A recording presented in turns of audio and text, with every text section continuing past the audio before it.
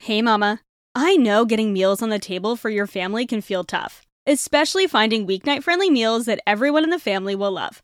There's a good chance it's why you're here, at least I hope so. Helping moms take the stress out of feeding their family is my biggest passion. It's why I share with you here, and it's why I created the Healthy Mama Cooking Club. If you've ever wished this podcast came with a weekly done-for-you dinner plan with a shopping list and meal prep tips, or maybe a recipe library with over 200 family-friendly recipes, cooking tips, how-tos, and hacks, well, it does, and it's all in the Healthy Mama Cooking Club over on Patreon. Starting at just $3 a month for access to our 200-plus recipe vault with printable PDF recipes, or $5 a month for weekly done-for-you dinner plans, plus the recipe vault and bonus podcasts every month, the Healthy Mama Cooking Club is the dinnertime solution you're looking for. Head to patreon.com/healthymamakris or click the link in the show notes to try it out for a week free and join over 130 other busy mamas making weeknight meals work with the Healthy Mama Cooking Club. I can't wait to see you in there. All right, let's get on with the episode. I didn't grow up with a rich cooking experience, and so I didn't have that example for how to cook from grandparents, and my mom wasn't a huge cook as well, and she didn't do a lot of cooking either. So when I got to culinary school, all I really had was my love of cooking and a little of my experience learning how to cook in Italy. So today I want to be that grandma or parent who you may or may not have learned from and give you some solid cooking advice. Kitchen tips that no one taught me that might really help you to become a better cook, a safer cook, a more efficient cook, or all of the above. Does cooking feel like a struggle more often than you want to admit? Do school lunches get boring after the third week, and even cereal for breakfast sometimes feels like too much effort? Let alone feeding yourself and your family meals with vegetables they'll actually eat? If you're a busy mama like me, you can probably relate. I'm Chris Dovniak, and welcome to my Healthy Mama Kitchen. I'm a trained chef, culinary nutritionist, and mama of two, and I'm here to guide you in making healthy eating easy and accessible by simplifying your meal plan, demystifying meal prep, taking the stress out of weeknight dinners, and helping you learn to cook your family delicious, nutrient-dense meals along the way without spending hours in the kitchen or thousands of dollars a month at Whole Foods. In this podcast, I'm here to share my best tips, tools, and hacks for your real-life Healthy Mama kitchen with a side of humor and sometimes a little bit of spice. So grab your favorite apron and let's get cooking. Today, I have 20 different cooking tips that no one might have taught you. So some of these you might know, some of these you might not. But for those of you who don't know, I wasn't born a professional chef. Growing up, I didn't really have an example for how to cook. I don't have memories of stirring pasta sauce in the kitchen with my Italian grandma. I don't have an Italian grandma. I did have an Irish grandma who made the most amazing scrambled eggs in the entire world and gave the best hugs, but I don't remember a lot of her cooking besides her scrambled eggs. They moved down south when I was really young, so I don't have a lot of memories of her in the kitchen. And then my grandma on the other side was English, and she grew up eating very plain. They didn't use a lot of seasonings, and her food, though it was balanced as much as she could, was not the most interesting. Now, I did learn how to cook a little bit from my Middle Eastern great-grandmother on my mom's dad's side. I have some incredible memories of smelling the incredible Arabic spices when she would make kibbeh, and just learning from her and asking her about the different ingredients she put in her food. But she passed away when I was 12, and so honestly, aside from that experience, I didn't grow up with a rich cooking experience. And so I didn't have that example for how to cook from grandparents, and my mom wasn't a huge cook as well, and she didn't do a lot of cooking either. So when I got to culinary school, all I really had was my love of cooking and a little of my experience learning how to cook in Italy, which if you listened to the intro episode to season 5 of the podcast, I shared a little bit about how I fell in love with cooking in Italy. So today I want to be that grandma or parent who you may or may not have learned from and give you some solid cooking advice. Kitchen tips that no one taught me that might really help you to become a better cook, a safer cook, a more efficient cook, or all of the above. So I'm not even talking about classical skills here. Some of these are going to be classical skills. They're things that we learn in culinary school, reminders that we are reminded of consistently in culinary school, in kitchens.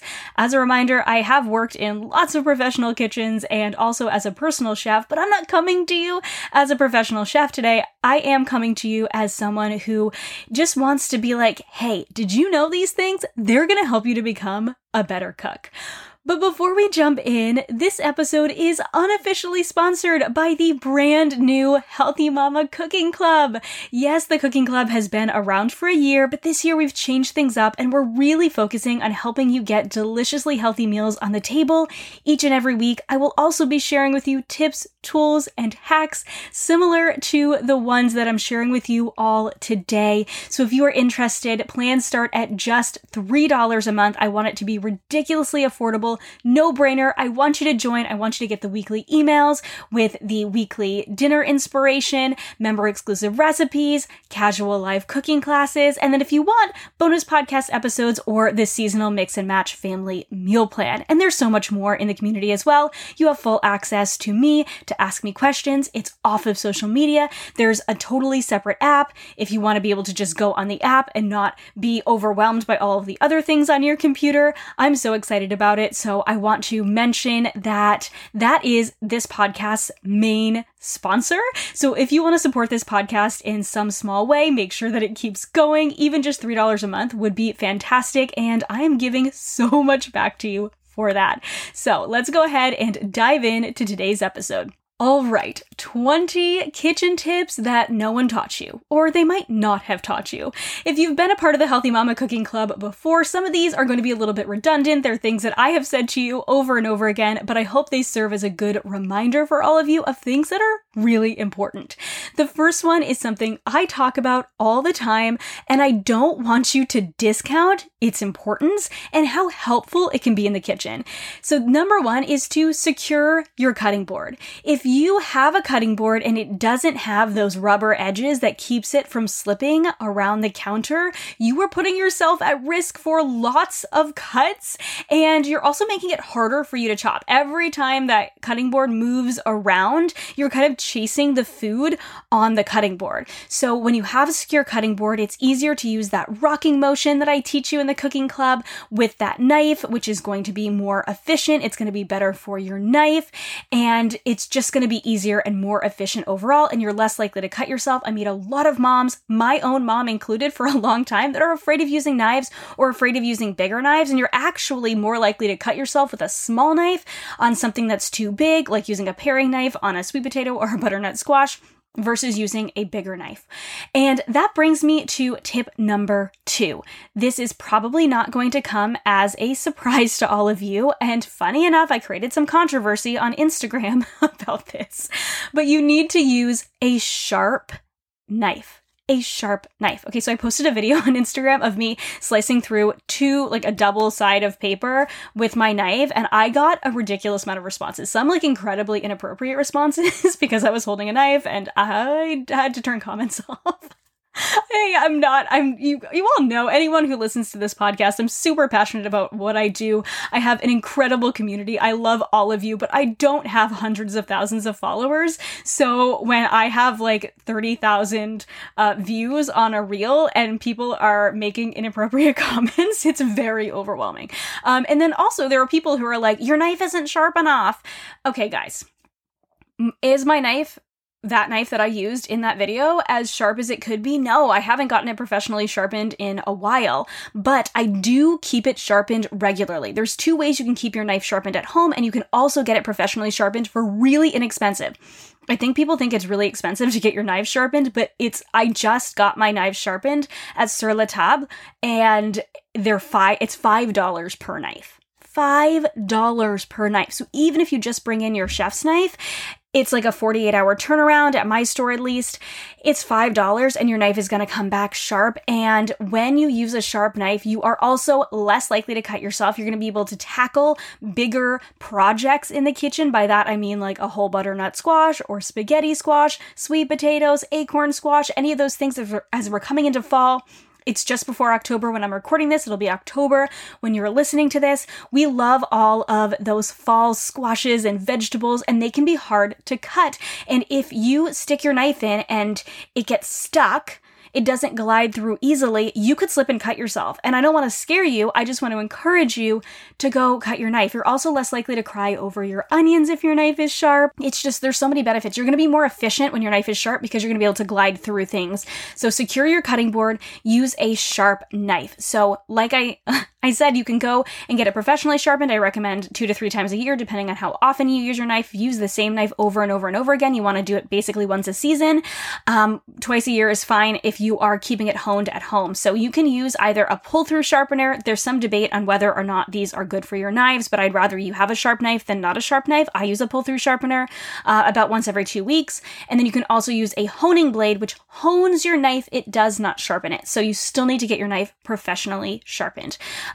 Your honing blade is that metal stick that comes in your knife block. I don't even own a knife block. I just bought my knives individually because I don't use half of them. I really only use 3 knives, and I think that's going to be a bonus episode or a bonus video that I add to the cooking club because I think it's an important thing for you all to know that you don't need a dozen knives. You just need a few good ones. Okay, number 3. We are still talking about knives, and then we will move on. You need to choke your knife. Now, what in the world does that mean? So you don't actually want to hold your knife down at the handle. It's not secure that way. You actually want to hold your knife at the end of the blade, not the tip of the blade, the end of the blade next to the handle. You want to put your thumb on one side and your forefinger curled on the other side. You don't want it underneath because you're going to cut yourself. I share exactly how to do this in the first bonus video in the cooking club. So if you want to go and see visually exactly how I do this, I share that in the first video. I do a really brief knife skills video to get started before we jump into any other cooking. Okay, so you want to choke your knife. Thumb on one side, forefinger on the other. Your knife should look like an extension of your arm. It should feel like an extension of your arm. And it feels a bit weird to hold your knife like that in the very beginning, but as you get used to it, you will find it so much more efficient.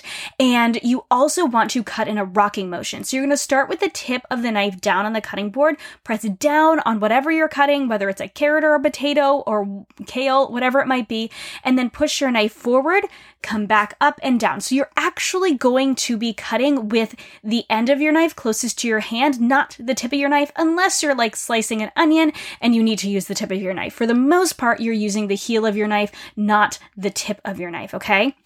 So basic chopping skills, basic cutting skills are going to be in the cooking club waiting for you because I think this is so important. So number 1, secure your cutting board. Number 2, use a sharp knife. Number 3, choke your knife and cut in a rocking motion. I'm not going to repeat all of them as I go, but in terms of knife skills, if you have not been taught these 3 things, and I mean, people will tell you to use a sharp knife, but I'm like telling you, you need to get your knife sharpened. And people might say, oh, chop in a rocking motion. I am telling you how much easier it's going to make cooking. So if you weren't taught these 3 things, I want you to do them today.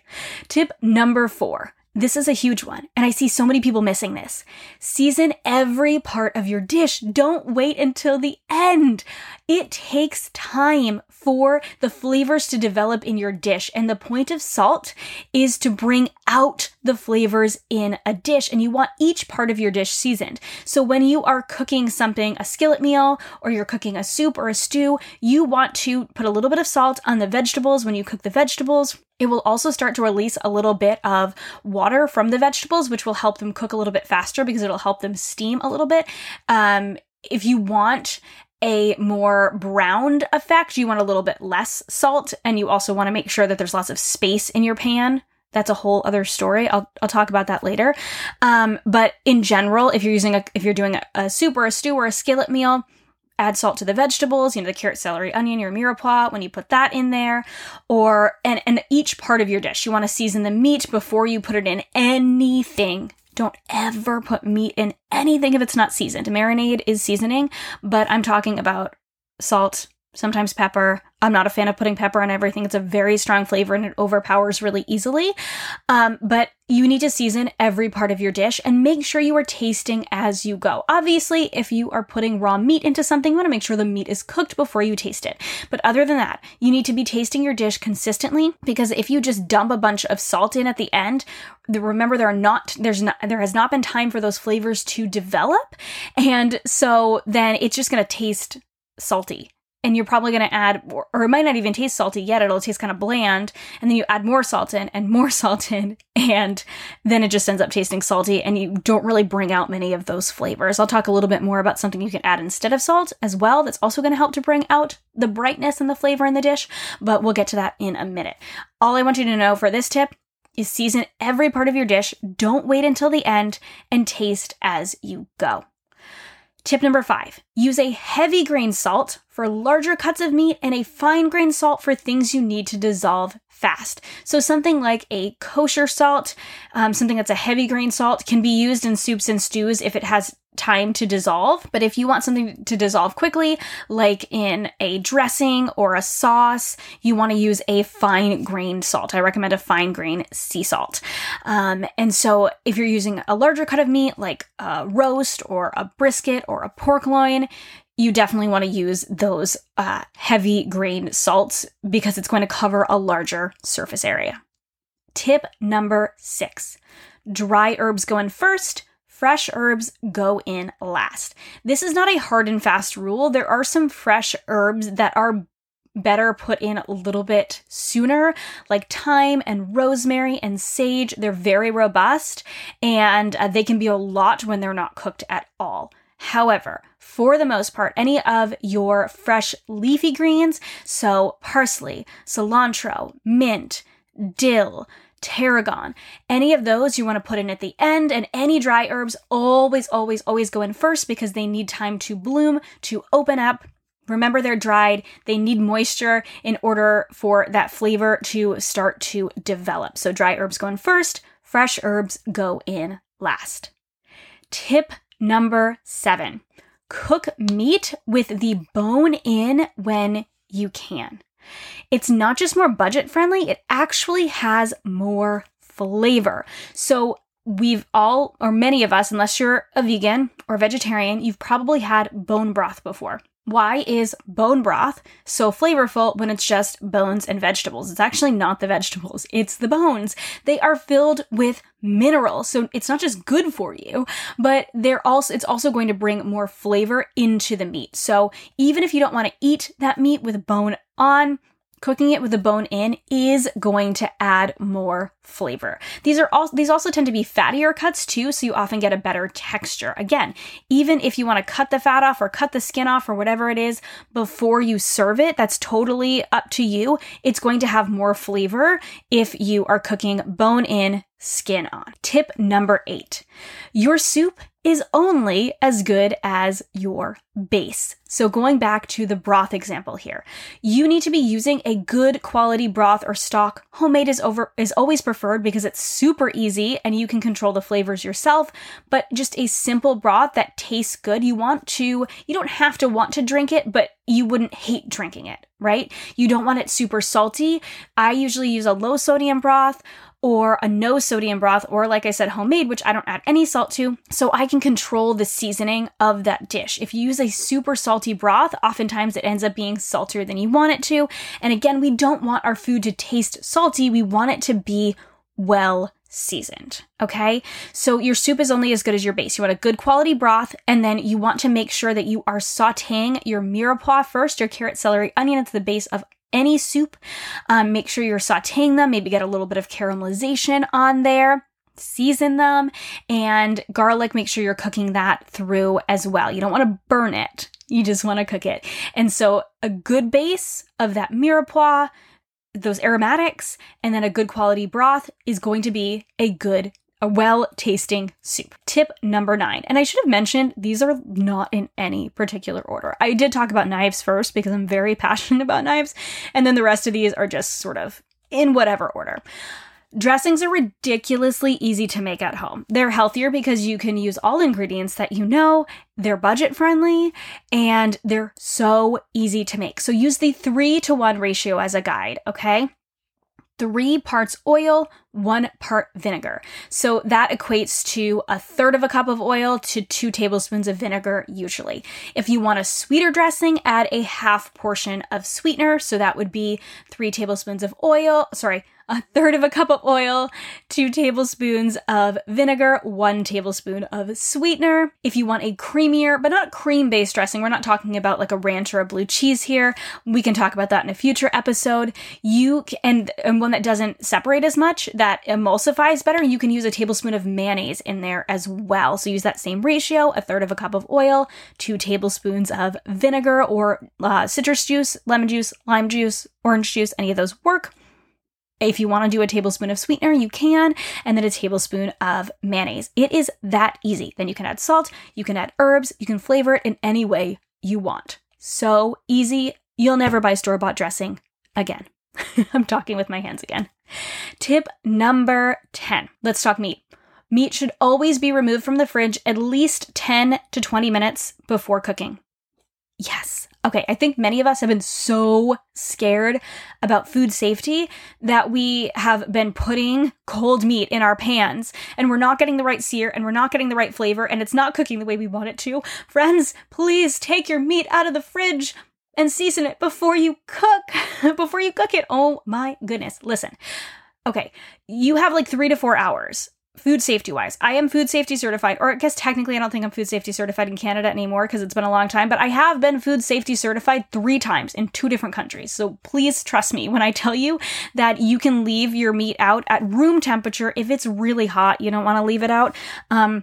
But you want it to be room temperature, okay, for about 10 to 20 minutes. It's totally safe to do this. You don't want to leave it out for longer. If your meat's like about to go bad, be smart, okay? Be smart. I don't want to give you bad advice here. Be very smart, but you have a few hours before your meat that is within its expiration time and hasn't already been sitting out for a long time. You have a few hours that your meat could sit out and you would be totally fine. But you want to take it out 10 to 20 minutes before cooking so it comes closer to room temperature.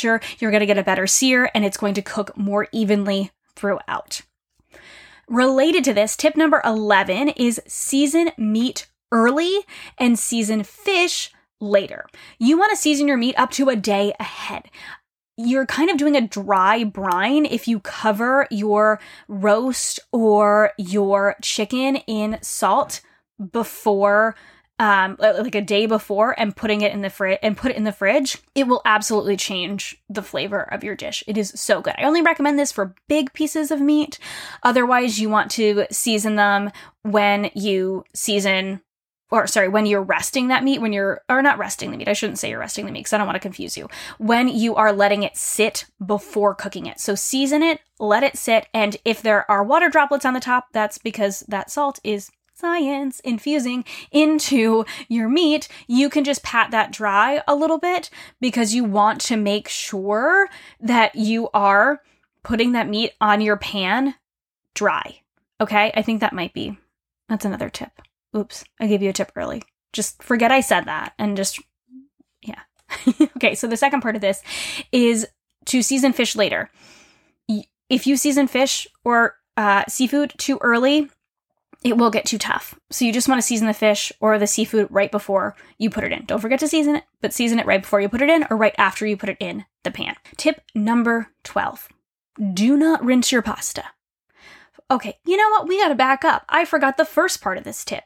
You need to season your pasta water like your life depends on it. Like you personally need to float in that water.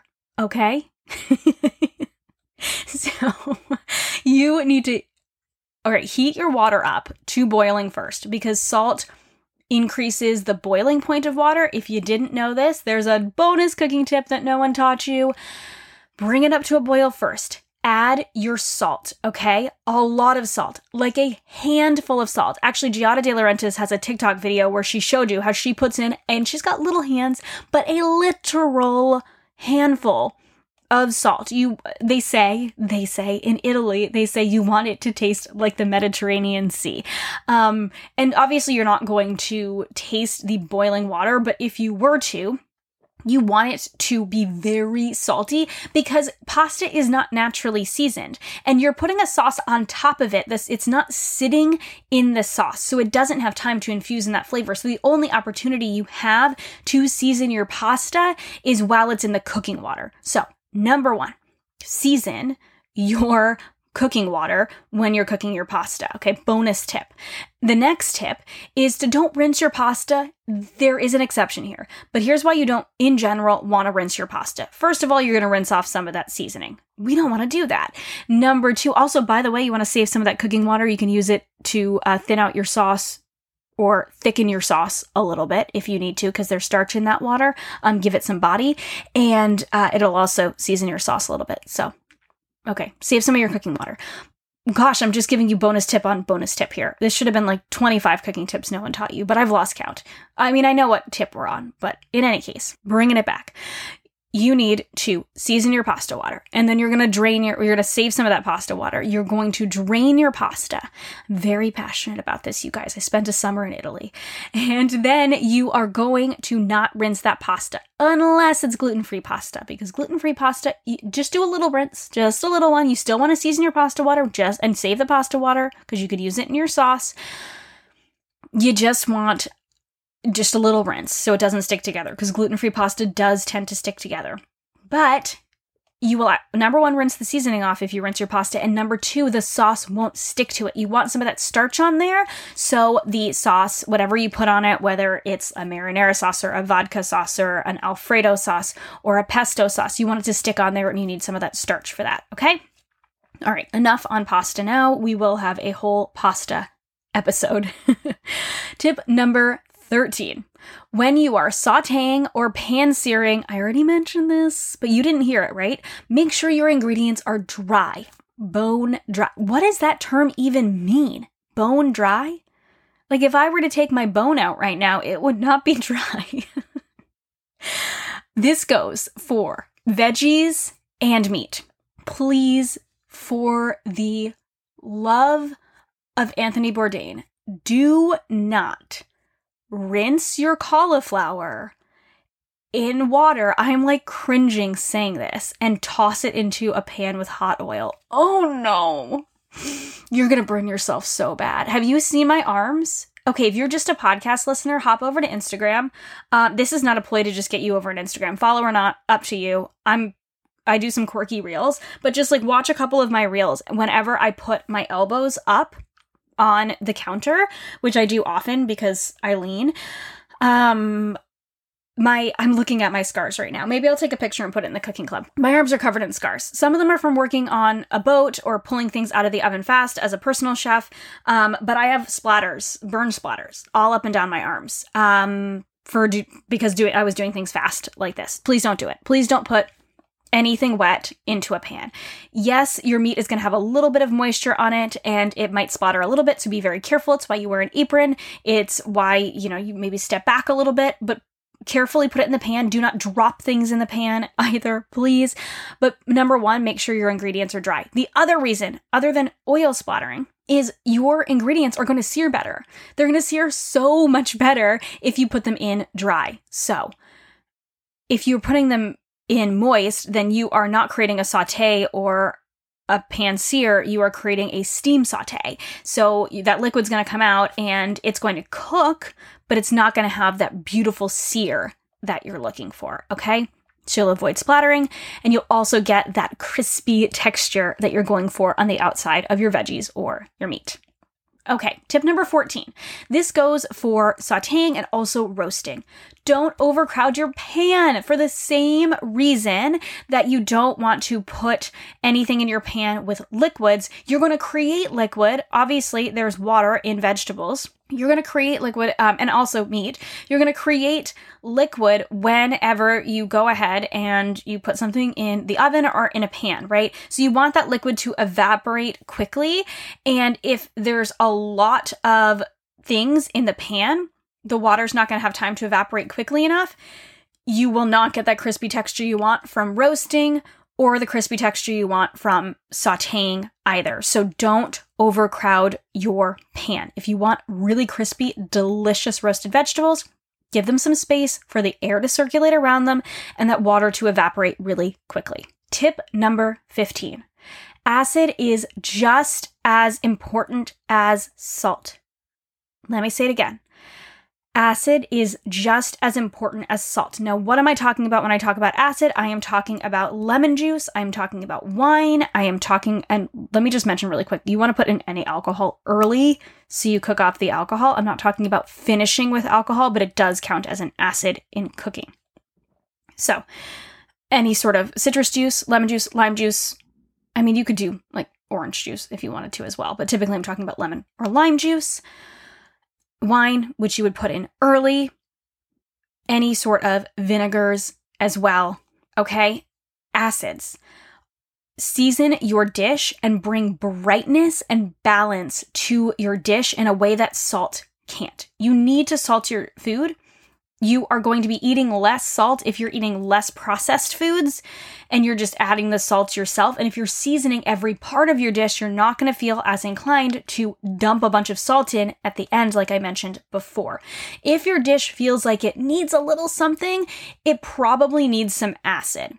If you've already put a lot of acid in and you can taste the acidity, like if there's a lot of tomato in it or a lot of lemon juice, then you might need to balance it out with something a little bit sweet or maybe a little bit of salt. But for the most part, soups, stews, things like that, add some lemon juice or a splash of vinegar before adding the salt and see how it rounds out the flavor of your dish. Notice how it starts to round out the flavor of your dish.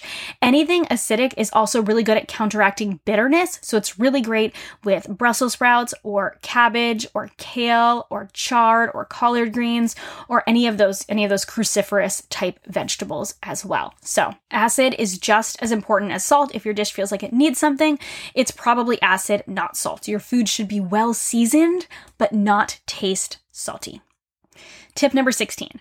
I joke about this all the time when I teach online cooking classes, but it's so true. You guys, don't touch your food. Stop playing with your food. Stop it. Okay, what I mean by this is you need to let your food cook.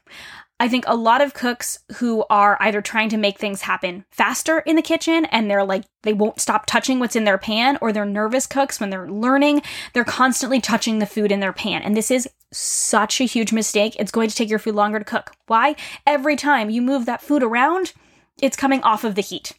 It's coming off of the pan. So therefore it's not cooking. Okay? So let your food sear, let your meat sear, let your tofu sear, let your food cook. It's going to get that caramelization or that Maillard reaction. Caramelization is for things that have sugar. Maillard reaction is for meat and fish and all that jazz, but that's food science that we don't need to get into today. You don't touch your food too much. Touch it when you need to. Peek, see if it's seared, right? But especially when it comes to like steak or chicken or pork or anything where you want that really beautiful sear, don't touch it. Don't open the oven too much. We know what happens. We know what happens when we open the oven door in the middle of baking. The heat, it releases, right? And it can mess up our baked goods. That's why we have oven lights. Same thing when you are cooking. Tip number 17. This is another mistake I see so many people make, and I was never taught this. And it's so important. Read through the recipe, the entire recipe, before starting to cook. Okay? This is the bonus episode, the first bonus episode in the Healthy Mama Cooking Club for a reason. It seems silly, okay? But it's not. It's so important that you know how to read a recipe, and how reading a recipe the correct way is going to help to make you a better cook. Okay? So I want you to read the whole recipe through. That's all of the ingredients, all of the instructions. That is what is going to guide you in what's next. Okay? This is your roadmap for what you are cooking. So read the whole recipe through before starting to cook. Some people are more skilled than others in creating recipes. I have made my mistakes in the past in writing recipes, and I've learned over the years. We took a whole class on recipe development in in culinary school, so I have some knowledge of this, and a lot of people don't write recipes in the way that they should. I've got a lot of feelings on that, but if they've written the recipe correctly, it should give you a very clear guide on what you need to do, and if you read through it, you'll have an idea of where you're going with your recipe. Tip number 18, mise en place. How many times, if you're in the cooking club now, or, if you have been for the last year, or if you've listened to my Cooking 101 episodes here on the podcast, how many times have you, or meal prep, how many times have you heard me say mise en place? I've said it so many times. I say it at the beginning of every cooking class. Mise en place is a French term that loosely translates into everything in its place. This is going to make you a more efficient cook. So much more efficient, okay? Because what you're going to be doing is you're going to be doing all of your chopping, getting all of your ingredients ready to go before you put them in the pan. You're going to be running around the kitchen less. You're less likely to burn things. It's just going to feel way more calm and organized if you get everything ready before you start cooking. You should not be chopping in the middle of cooking unless it's like chopping the herbs to go on top, or like grating some Parmesan, or maybe, that sort of thing. Finishing the dish. Otherwise, you should be chilling with your glass of wine or kombucha, or whatever you want to have, or hanging out with your husband or wife, or your kids, or, pay attention to what you're cooking. Don't ignore it. You're still in the kitchen. In my mind, you're hanging out with your people in the kitchen while you're cooking, or kick them out. Have some alone time. Read a book while your soup is cooking. Whatever you want to do, you don't want to be running around your kitchen. This is what's stressing you out. You running around your kitchen is one of the things that's stressing you out about cooking. So stop running around your kitchen. Kick everyone out. Do your mise en place. Cook your food. And then have your time to chill while your food is cooking. All right. Tip number 19. Another tip that I never learned. I learned in culinary school, but I didn't learn before culinary school, and I wish somebody had told me the importance of deglazing. If I said, don't forget to deglaze, do you know what I'm talking about? Do you know what I mean? I really want you guys to tell me. If you have no idea, if you listen to this episode and you're like, what is deglazing? Please come over. I will put a question in the cooking club. And I also want you to come over on Instagram and send me a DM if you don't know what deglazing is. I want to know how many of you don't know what deglazing is. If you know what it is, you're a chef and just don't tell me. No, I'm just kidding. You can come tell me. I always want to chat with you, so always come say hi. But if you don't know what deglazing is, please come and tell me, because I imagine a lot of you are not going to know what this is. Or you see it in a recipe and you don't know what it is, or you don't know the importance of it and you skip it. I feel like I could do an entire podcast episode on deglazing and the importance of deglazing. But if you don't deglaze, you are missing out on so much flavor. Deglazing is using some sort of liquid, usually a liquid with an acid. So this could be the wine I mentioned at the beginning that you're putting in. It could be lemon juice. It could be broth or water. But that stuff stuck on the bottom of your pan after you saute those initial ingredients or sear your meat, that's called fond. But it should be called gold because it has so much flavor in it. So what you want to do is you want to add that liquid to your pan and gently, you don't want to scrape off the coating on your pan if your pan has a coating, but gently with your wooden spatula, okay? Gently scrape any of that off. Most of it will come off if you add the liquid to your hot pan, right? It'll already come off. Most of that liquid is going to evaporate, and this is called cooking it off, or cooking it off until dry. That means there's basically no more liquid left in the bottom of the pan, and then you move on to the next step, okay? I know this might seem a little bit more high level to some of you, but basically there's stuff stuck in the bottom of your pan. You add, I'm sorry, I'm talking with my hands if you hear me clapping. I'm passionate about this, you guys. So you're just going to add a little bit of liquid, whatever you've got. A little bit of acid is helpful to get that stuff stuck on the bottom, especially if it's a meat or something like that. That's deglazing. You are cleaning off the bottom of your pan, but you're not dumping it out. That's going in your dish, and it's creating so much more flavor. It's oftentimes the beginning of a sauce, like a pan sauce, as well. Tip number 20. I saved this for last because this is something I have seen as a cooking instructor so many times, and it makes me so sad. I'm laughing, but you guys, you need to make sure your pan is hot before you put the food in. Please, again, for the love of Anthony Bourdain, do not put anything but bacon in a cold pan. You want to start bacon in a cold pan because that's going to render the fat. Bonus tip. I need like a ding for bonus tips. You want to start bacon in a cold pan, but that is the exception. Okay? You want to start, you want your pan with your oil hot before you put anything in it. You're going to get the best results from whatever you're cooking if it is hot. No, it shouldn't be smoking, but you want it hot. Hotter if you want that sear, but at least warm.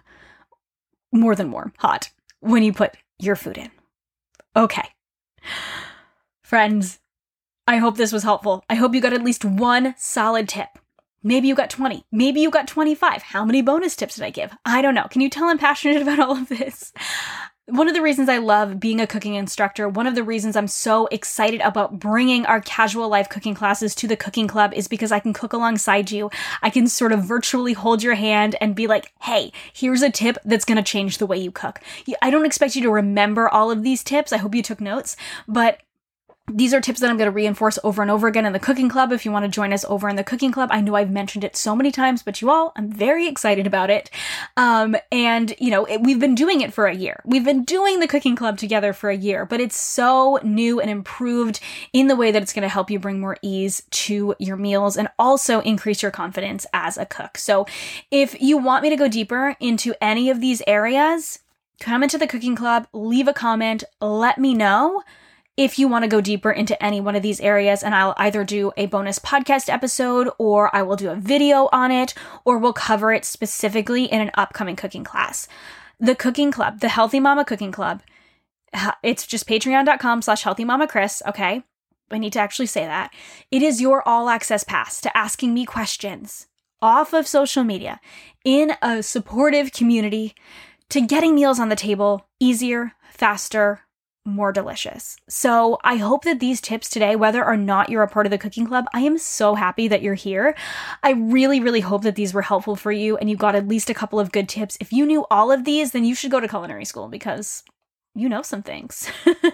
But if you're anything like me and you didn't grow up cooking and you didn't grow up with experience like a lot of people that I went to culinary school had, I felt like they had a leg up, and I was over there like, I took a couple cooking classes in Italy, and they were like, yeah, no, you have no idea what you're talking about. But you know what I do now, because I've been doing this for a decade, and I'm here to pass it on to all of you. So I hope this episode was helpful for all of you. It's a little bit of a longer episode today, but I hope you had fun along with me today.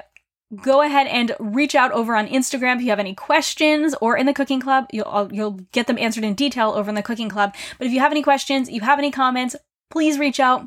Let me know if you liked this episode. And if you loved this episode and you haven't yet left a review, friends, I'm going to do a little call out for a review. I would love for you guys to leave me a review. Maybe you can't become a part of the cooking club, but you want to support the podcast. The best way you can do that is either sharing the podcast with a friend, sharing over on Instagram, or leaving me a positive rating and review, because I want to help you feel more confident and less stressed in the kitchen. And if this podcast helps you do that, that's my goal.